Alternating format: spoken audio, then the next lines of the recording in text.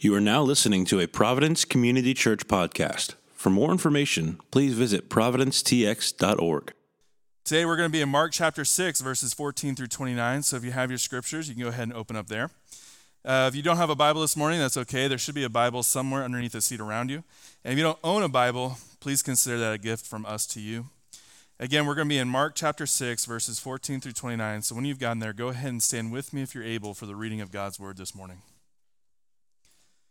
Again, we're going to be in Mark chapter 6, verses 14 through 29. Providence, hear the word of the Lord. King Herod heard of it, for Jesus' name had become known. Some said, John the Baptist has been raised from the dead. That is why these miraculous powers are at work in him. But others said he is Elijah, and others said he is a prophet like one of the prophets of old. But when Herod heard of it, he said, John, whom I beheaded, has been raised. For it was Herod who had sent and seized John and bound him in prison for the sake of Herodias, his brother Philip's wife, because he had married her. For John had been saying to Herod, it is not lawful for you to have your brother's wife. And Herodias had a grudge against him and wanted to put him to death. But she could not, for Herod feared John, knowing that he was a righteous and holy man, and he kept him safe. When he heard him, he was greatly perplexed, and yet he heard him gladly. But an opportunity came when Herod on his birthday gave a banquet for his nobles and military commanders and the leading men of Galilee. For when Herod's daughter came in and danced, she pleased Herod, when Herodias' daughter came in and danced, she pleased Herod and his guests. And the king said to the girl, ask me whatever you wish, and I will give it to you. And he vowed to her, whatever you ask me, I will give you up to half of my kingdom. And she went out and said to her mother, for what should I ask? And she said, the head of John the Baptist. And she came in immediately with haste to the king and asked, saying, I want you to give me the head of John the Baptist on a platter. And the king was exceedingly sorry, but because of his oaths and his guests, he did not want to break his word to her. And immediately the king sent an executioner with orders to bring John's head. He went and beheaded him in the prison and brought his head on a platter and gave it to the girl, and the girl gave it to her mother. When his disciples heard of it, they came and took his body and laid it in a tomb. Providence, this is the word of the Lord. Thanks be to God. Y'all may be seated.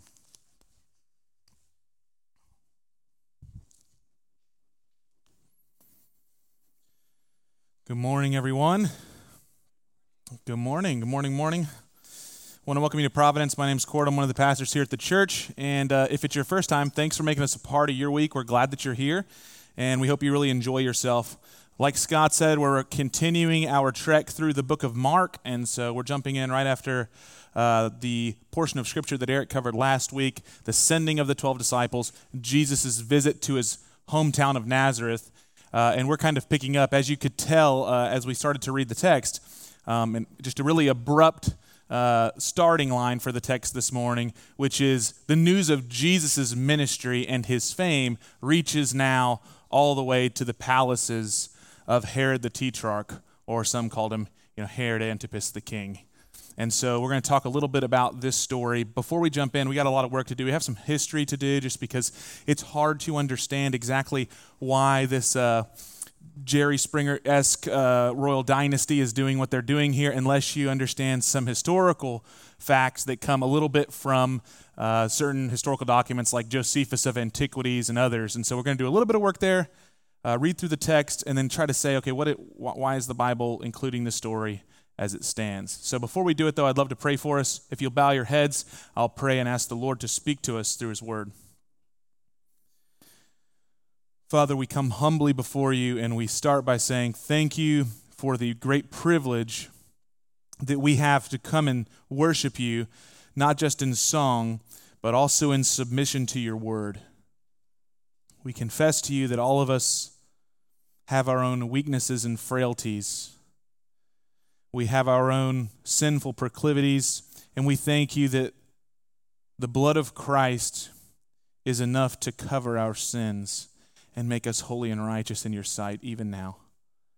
And so we do ask now that you would cover us and that we might receive the truth of your word with gladness. God, you alone know what each of us need uniquely, and we do pray that you would meet those needs by the power of your Spirit through the truth of your word. And we ask it in Jesus' good name. Amen. Amen. Okay, let's kick off with verse 14. I want to spend some time here. I'm going to mix in some of the historical background as we get to passages that might be difficult to understand if we don't have the historical context. So I'll just kind of read a little bit, talk, and try to work our way through the body of the passage, and then we'll come back and try to do some application towards the back end, okay? So let's start in verse 14. It starts by saying, King Herod heard of it. Now remember, what is the it? The it is what we've been reading so far. King Herod hears about Jesus' ministry filled with signs and wonders, and if we're going to take the actual body of text as it stands, he specifically is hearing of the disciples being sent out 2 by 2 from the mouth of Jesus with authority over demons and doing great works and signs. Herod hears about this. The fame has spread. And it says, for Jesus' name had become known. Some said John the Baptist has been risen or raised from the dead. That is why these miraculous powers are at work in him. But others said he is Elijah. And others said he is a prophet like one of the prophets of old. But when Herod heard of it, he said, John, whom I beheaded, has been raised. So what we have here is there's a number of, as we have seen throughout all of the Gospels, there's a number of different opinions about who Jesus is. Some of the most famous conversations between Jesus and his disciples include the question, who do you say that I am? First he starts with who do people say that I am, and then who do you say that I am? We're actually going to get to that interaction with Peter, where Peter makes the confession, you are the Christ, the Son of the living God. But everybody has a different opinion about who Jesus is. And here we see an opinion from Herod that doesn't make much sense unless you understand the story that's going to be read immediately after. He says this must be John the Baptist, reminder, the cousin of Christ, the one who baptized Christ in the Jordan River earlier in the book of Mark. Herod says it must be John the Baptist raised from the dead, the man who I beheaded has come back basically for vengeance. Now, the reason that the next portion of this text is important is because we have not been told that John the Baptist was beheaded yet. So we're jumping into this passage like, whoa, John the Baptist got killed by Herod. When did this happen? Well, you're going to see when it happened because Mark's going to provide the details for us. Why was John the Baptist beheaded? Why did Herod do it? What exactly is going on here? And then why is he now scared that John the Baptist is coming back, basically to gain an upper hand on him? Let's continue. For it was Herod who had sent and seized John and bound him in prison for the sake of Herodias, his brother Philip's wife, because he had married her. Okay, let's pause for a second. What is happening in that verse? I want to read that again.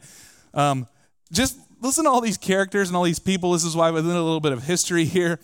For it was Herod who had sent and seized John and bound him in prison for the sake of Herodias, his brother Philip's wife, because he had married her. Now, growing up in high school, I had a friend that had just come to our school, and his name was George the Fourth. Now, most of you know him because you know that George Foreman had moved to what was then my hometown. What I found out, though, is he's like, we called him G4, but there's like 8 or 9 of them, and they're all George or Georgetta or, it's very confusing, okay? So we all had nicknames for all of them. Herod's dynasty is kind of like this, in that you're going to have Herod the Great, and then Herod the Second, also known as Philip the Tetrarch, and then Herod, this Herod, who's not Herod the Great, he's Herod Antipas, and then just happens he's married to Herodias, who wasn't his wife before, was actually married to Herod the Second. It's confusing, okay? And so, but we got to know exactly what's going on here because it's at the crux of why John the Baptist got himself thrown in jail. So, the story goes something like this. If you remember in the story of Christ's birth, there was a man named Herod who was king. That's not the same Herod that we're reading about here. That this guy, this Herod who cuts John the Baptist's head off, is Herod the Great's son.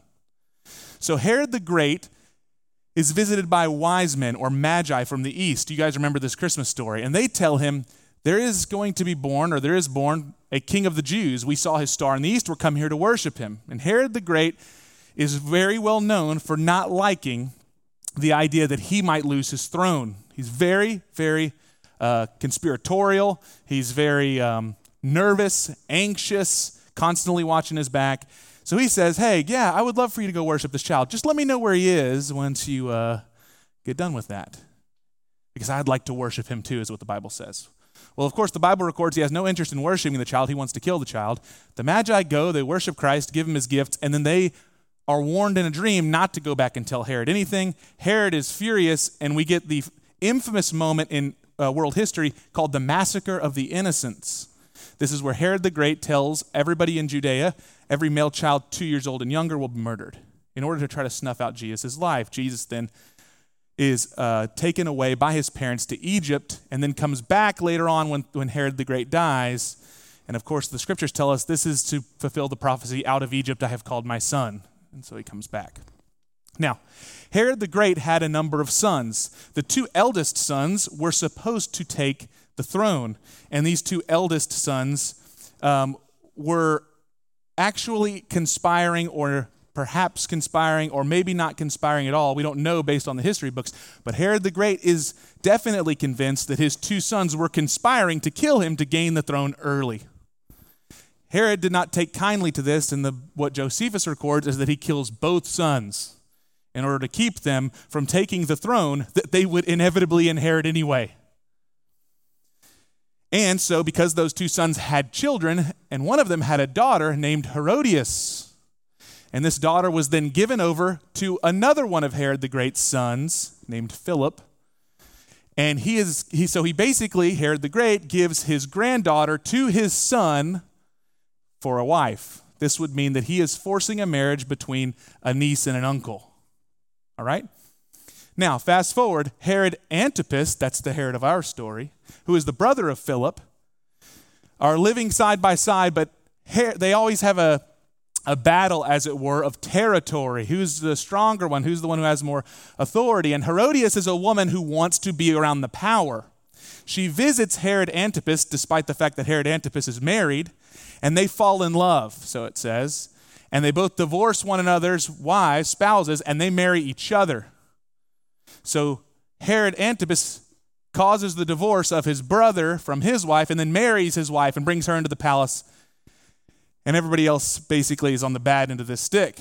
Now, the problem with this is not merely the grossness of it, because now he's marrying his niece again, another one, and it's his brother's wife. The problem is that we know that as the king of the Jews, as it were, that's what his title that he would be given was, that the commandments of the Mosaic Law forbade this on 2 fronts. Number 1, it was incestuous, and number 2, he had no business taking his brother's wife, who was still alive. So, Herod might have been able to politically scheme out of this, to silence his adversaries, to quell the protest, to make sure that nobody could say anything, but he had a really big problem, and his name was John. John the Baptist was not quiet, not afraid, and was willing to say all of the things that no one else would say. We know this because John would say things like, he's preaching a baptism of repentance, and here come the Pharisees, and he wouldn't say, oh, see, even the holy men come to my services. He would say, you brood of vipers, who warned you to flee from the wrath to come? So he's not afraid of Herod either, and he sees Herod. Some historians would say that he meets Herod on the road while he's on his chariot with Herodias, and he stands in the middle of the street and says, it is not lawful for you to have your brother's wife. It really angers Herodias. Herod, it says, interestingly enough, is perplexed by it. He fears John, knowing that he is a holy and righteous man. And so ultimately, he tries to get the best of both worlds. He imprisons him. Now, Herodias is bloodthirsty. She is nursing a grudge against John. And she continues to petition Herod to kill this man, to end his life, to sentence him to death. And Herod's not too crazy about that idea. He knows who John is. He's afraid of the potential backlash that he may get from the community. But even more so, you get the feeling that maybe he's worried about divine judgment. That maybe if I do something like this, God may not be pleased. And so he tries to get the best of both worlds. He gets imprisonment, but he protects him. So he's kind of the good guy in both scenarios, right? I'm imprisoning him for my wife, but I'm also protecting him for God and the people. He thinks he can ride both of these horses forever. Now, we pick back up the story here on what happened. So as it stands, John gets imprisoned. And then it says there's an opportune time. This opportune time makes room for one of the most grotesque moments that we'll see in the New Testament, apart from obviously the crucifixion. But let's read verse 18. For John had been saying to Herod, it is not lawful for you to have your brother's wife. And Herodias had a grudge against him and wanted to put him to death, but she could not. For Herod feared John, knowing that he was a righteous and holy man. He kept him safe. And when he heard him, he was greatly perplexed, and yet he heard him gladly. This is a very weird relationship between John the Baptist and Herod. John the Baptist keeps giving him the business, and he keeps saying, come on back and tell me again tomorrow. Even though he has no intention of actually obeying, he keeps on letting him come in there and lay down the law on him. It's very interesting. Verse 21. But an opportunity came when Herod on his birthday gave a banquet for his nobles and his military commanders and the leading men of Galilee. For when Herodias' daughter, new character, so Herodias has a daughter by her former marriage to Philip, which would have made this another niece, okay, or another great niece, and now Herod Antipas is her stepdad in a weird way. You see how weird this is getting?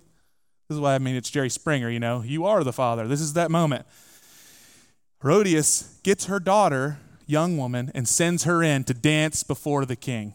Let's watch this. She pleased Herod and all of his guests, and the king said to the girl, ask me whatever you wish, and I'll give it to you. And he vowed to her, whatever you ask me, I will give you up to half my kingdom. And she went out and said to her mother, for what should I ask? And she said, the head of John the Baptist. She came in immediately with haste to the king and saying, I want you to give me at once the head of John the Baptist on a platter. And the king was exceedingly sorry, but because of his oath and his guests, he did not want to break his word to her. And immediately the king sent an executioner with orders to bring John's head. And he went and beheaded him in the prison and brought his head on a platter and gave it to the girl. The girl gave it to her mother. But when his disciples heard of it, they came and took his body and laid it in a tomb.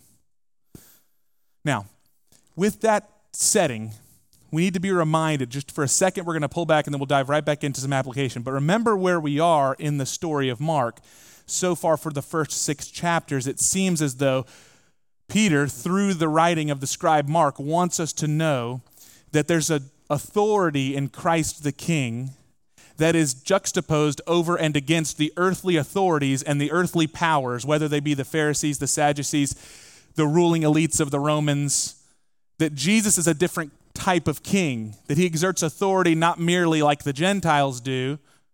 He doesn't merely exert authority like the scribes do, but he has authority over the demons. He has authority over sickness. He has authority over creation. He has authority in his preaching. He doesn't just relay God's word, but there's something about this guy that when he speaks, it's the very word of God itself. And here we see another moment where Christ and his kingdom and all of his authority is being juxtaposed against Herod's kingdom and the dysfunction of this household in Herod's dynasty. It's not coincidental that Jesus is born under Herod the Great's leadership, under his dynasty, and now this is his son, and this dysfunction is just continuing on down. But that's what's being juxtaposed against one another. Jesus has just sent out his 12 disciples. Herod considers them a great threat to him. But he mistakes who Jesus is by thinking, because his conscience is so seared, so messed up, he thinks that Jesus is John the Baptist coming back to really overthrow his kingdom.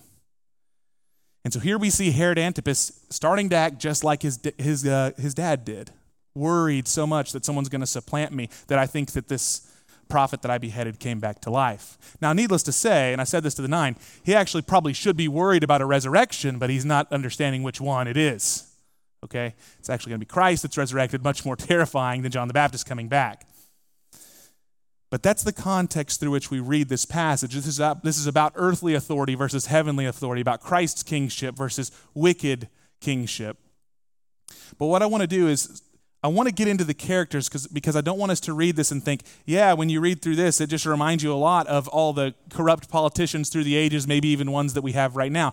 Even though that's true, I think we have a responsibility to read the text and ask of ourselves, where do we mirror the characters in a negative way that we ought to be warned and repent?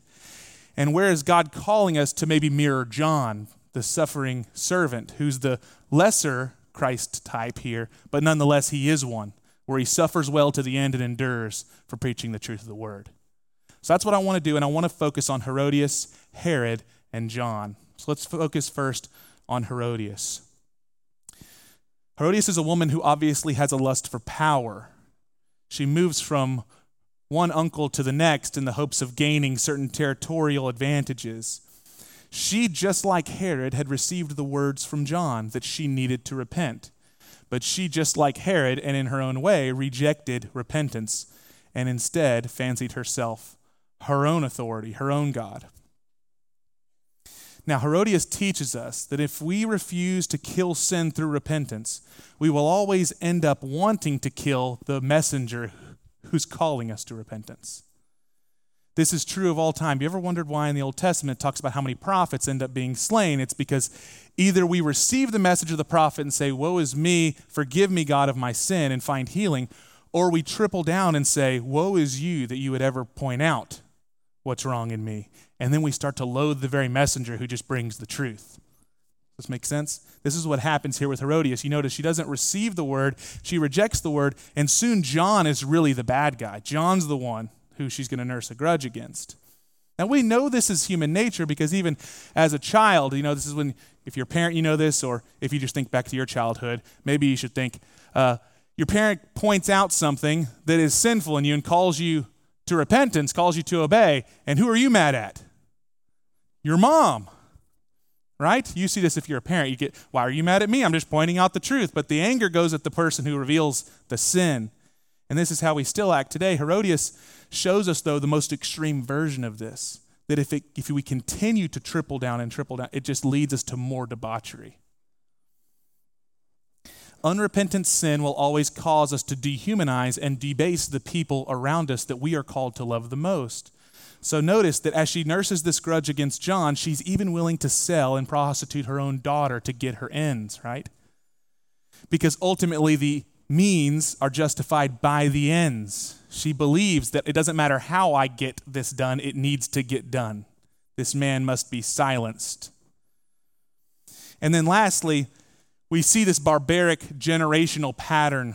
And we're going to talk a little bit more about this at the end because it's riddled throughout this entire passage. But we see here that Herodias, who watched her father be killed by her grandfather because of political motivations, and then lived with Philip, she then decides to betray her own new husband, as it were, in order to gain and leverage power. And now she's willing to go in this covert way to utilize her daughter. And now we see that she asks for John the Baptist's head, but her daughter asks for it on a platter.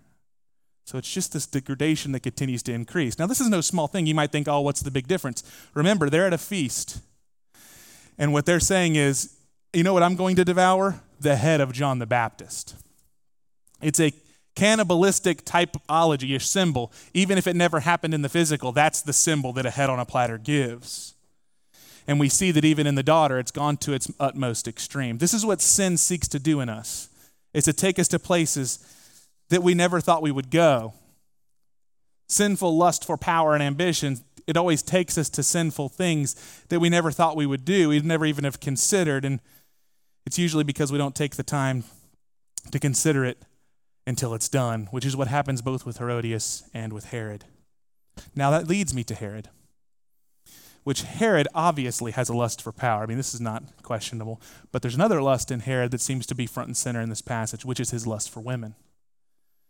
He lusts after this woman that is his brother's wife, divorces his own and takes on this woman because he calls it love. By the way, if you read about Herod, he does this often. He falls in love with new women that he takes on and ends up either killing his ex-wives or exiling them, okay? But it's always because he just fell in love with this new woman, okay?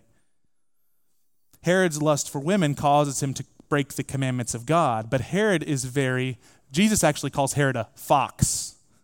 He's very deceptive. He's very cunning. He tries to halfway repent or halfway obey. He protects John, hears John's words, but has no intention of actually being obedient to the word of God. He keeps his wife happy. He keeps, in some ways, what he considers the people happy because, yeah, John's kind of censored, but I'm protecting him. Don't worry, I'm feeding him good. I'm listening to his sermons even every week. But here's the problem, is that when we think we can contain lust, when we can contain this kind of sin, and we're strong enough to be able to compartmentalize it, it doesn't have to really affect my marriage, it doesn't have to affect my life, it doesn't have to affect my ministry, it doesn't have to affect, no, I got this sin and I'm keeping it kind of like a pet. It always ends up finding us out. The very same sin that he thinks he can contain is the very sin that's going to lead him to a choice that he'll forever regret. Because it's his lust that causes him to speak out of turn with all of his buddies around as he's watching his stepdaughter dance before him. And he says, I'll give you up to half the kingdom. Name it, I have it, I own it, I can give it to you. And she says, the head of John the Baptist. The truth that you have, the man of truth that you have locked up in the closet, I want you to bring him out and murder him. And it says he's exceedingly sorry. He knows that he's overplayed his hand. But I want to point out also that it doesn't only say that Herod is exceedingly sorry, it also says that he immediately makes his choice. Because it's now a pattern for Herod. He will immediately make the choice for his own personal lusts. We learn from Herod that we cannot negotiate with sin because sin seeks to devour, and it's its only plan. We learn from Herod that pride in thinking that we can negotiate with sin will cause us, just like Herodias, just like Herod, to become more debased. His sin multiplies. It doesn't stay where it is. Some of us think, well, I've only done this and I can keep it over here and it's just this vice that I have, but sin always multiplies because it's like a fire seeking to burn. It will find kindling.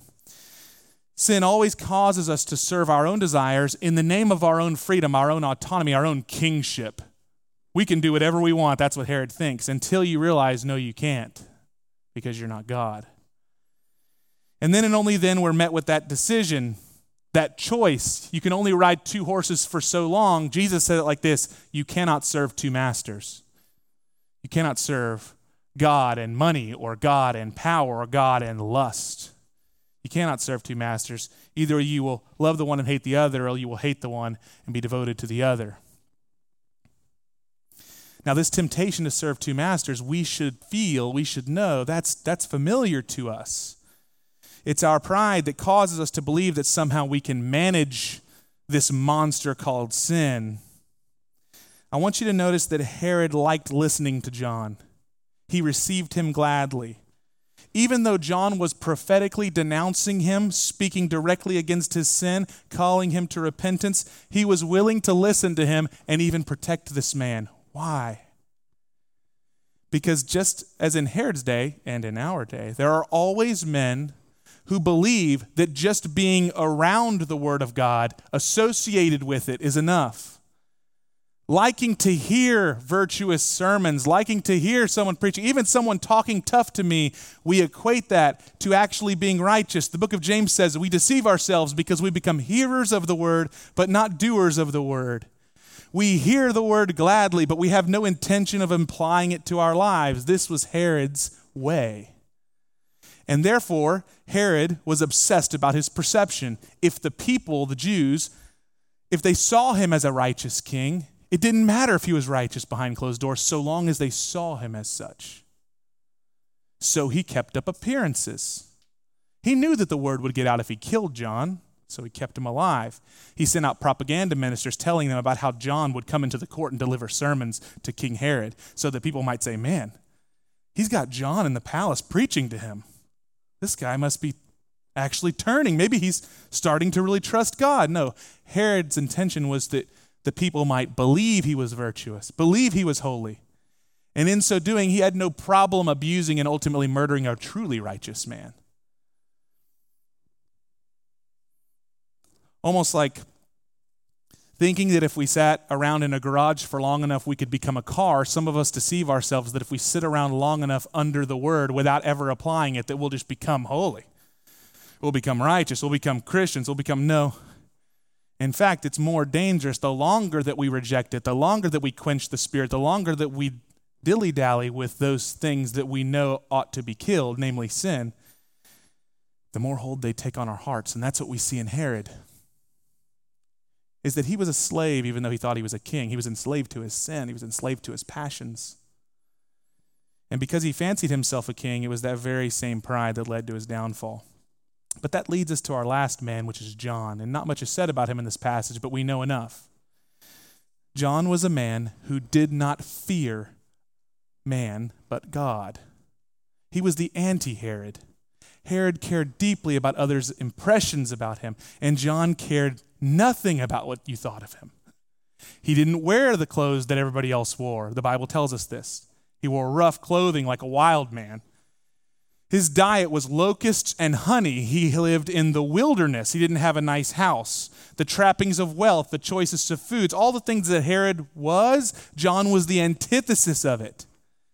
And Herod, this is why he's so perplexed by John, is he cannot understand a man who doesn't care at all about his own life.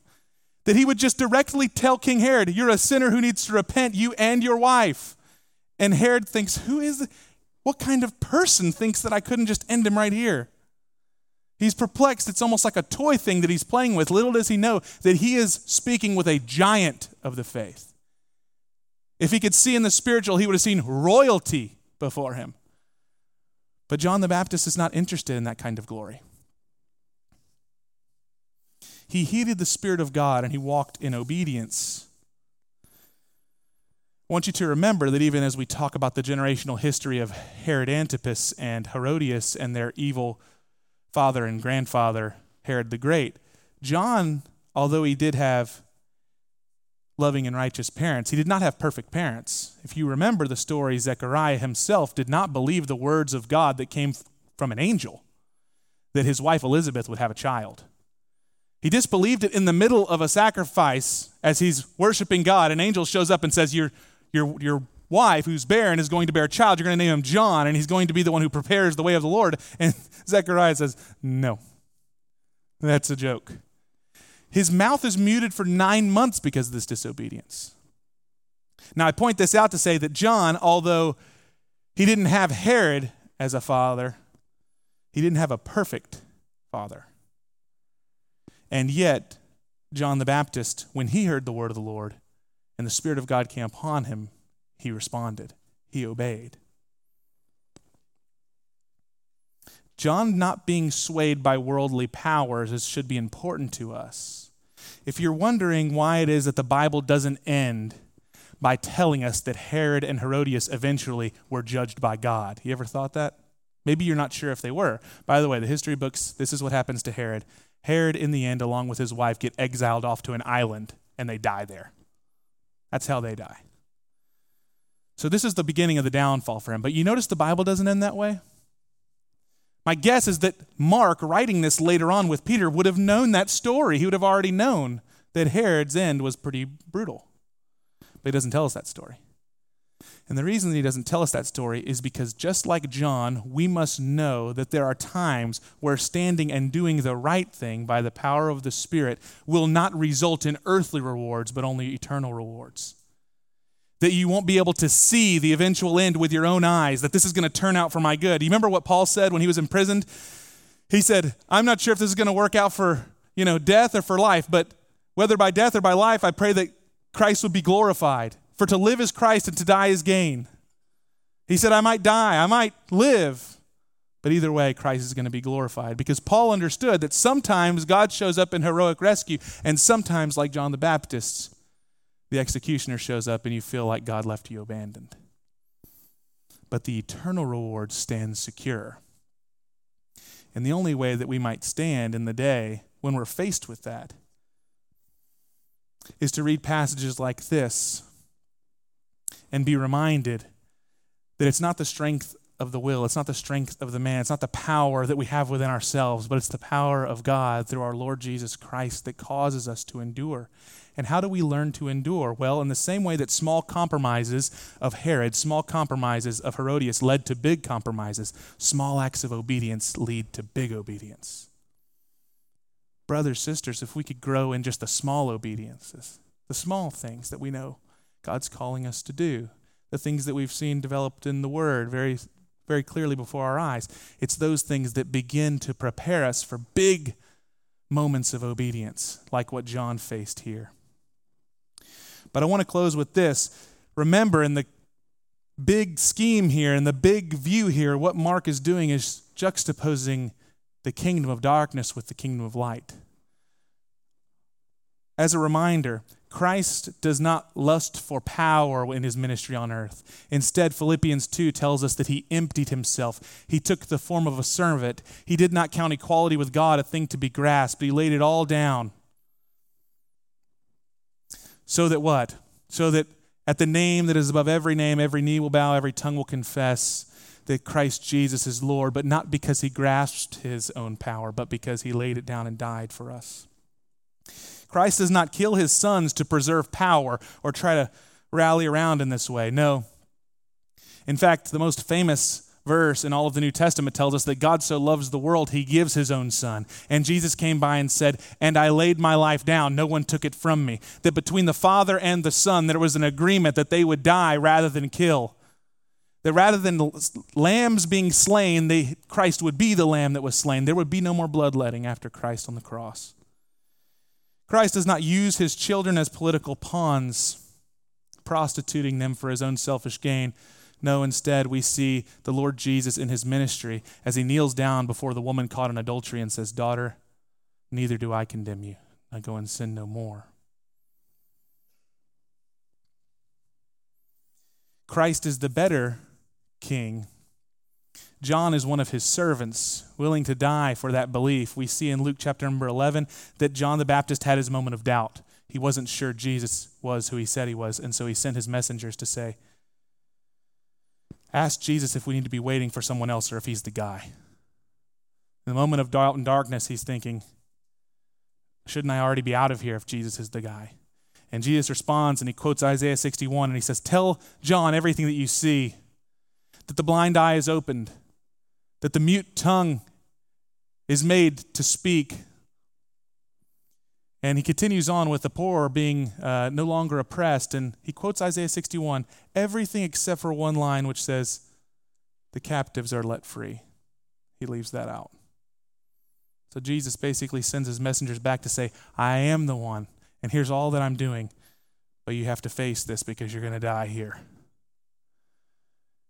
And what we see is that the Bible records John doesn't recant. He doesn't say, "Never mind." He doesn't say, "I wasn't really sure about it. I thought the guy was this guy, but maybe he's not that guy." He goes all the way to the end. It's a reminder to us that to be a witness to Christ has costs, and it also has rewards. Jesus said that John the Baptist was the greatest among men who had ever lived. There is an eternal reward even as there is an earthly cost. But I want to end with asking this question: how will we respond to the word of the Lord? Well, this morning my prayer is that you would learn to be obedient in the small things. If you are nursing a grudge as Herodias did, do not continue to play with that sin, but respond to the Spirit of God and forgive even as you have been forgiven this morning. If perhaps there's some kind of sin that, like Herod, you believe can remain contained in your life, I can handle this. I don't need anyone else's help. I don't need to confess that. I don't need to talk about it. I've got this under control. My prayer is that in a small step of obedience, you would confess this sin to God and perhaps someone who loves you and cares about you and can encourage you, because there is forgiveness in Jesus Christ. Perhaps it's something like John the Baptist that you know you ought to do, but man, is it scary to do it because it feels risky. It feels as though if I do the thing that I know that God's calling me to do, maybe I might lose friends, maybe I might not be popular, maybe I might be seen as crazy. And we need to be reminded of John the Baptist, who said, "I'm all right with all those identities as long as I'm obedient to the Father." But most of all, whatever it is that the Holy Spirit clearly through the word of the Lord brings to you this morning, my prayer would be that you would not fall into the pattern of rejecting it, resisting him. Because we see in this passage that this resistance hardens us over time. And that hardness only devolves and it continues to devolve until before we know it, we're doing things we never thought we'd be willing to do. But remember, it's the small acts of obedience that lead to big obedience. The snowball goes in both directions.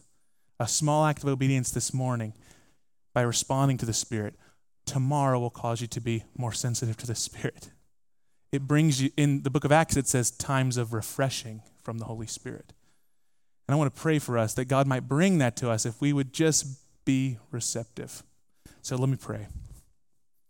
Father, we confess to you now that each of us, whether we know or do not know, each of us have those areas that you seek to bring life to by the power of your gospel. And we confess, God, that some of us know what they are and some of us do not. So we ask, we pray, we plead. Holy Spirit, would you speak to us now? If it be a grudge that we're holding in unforgiveness, remind us of the poison that's there that we might be forgiving. If it be a sin that we think that we can contain on our own, but we have not yet brought it before the throne room, brought it before you and confessed. We pray, my God, would you give us courage to lay it out before you and perhaps even confess it to a brother or a sister in Christ. Father, if it be something that we know for a long time you have been calling us to do or say, but we are very afraid, we pray now that you would give us the courage first to call out to you and ask for the anointing of your Spirit to be able to even carry out such a command. But secondarily, give us the courage, my God, to be obedient even in the face of many things that we might fear. Teach us to fear you, my God, above others. And finally, my God, I pray that as the truth of your gospel is manifested in the Lord's Supper, that we would not just feel, but that we would know and experience the forgiveness that is in the blood and broken body of our Savior, that we would know that we are forgiven and welcomed in by Christ. We pray it in Jesus' name. Amen.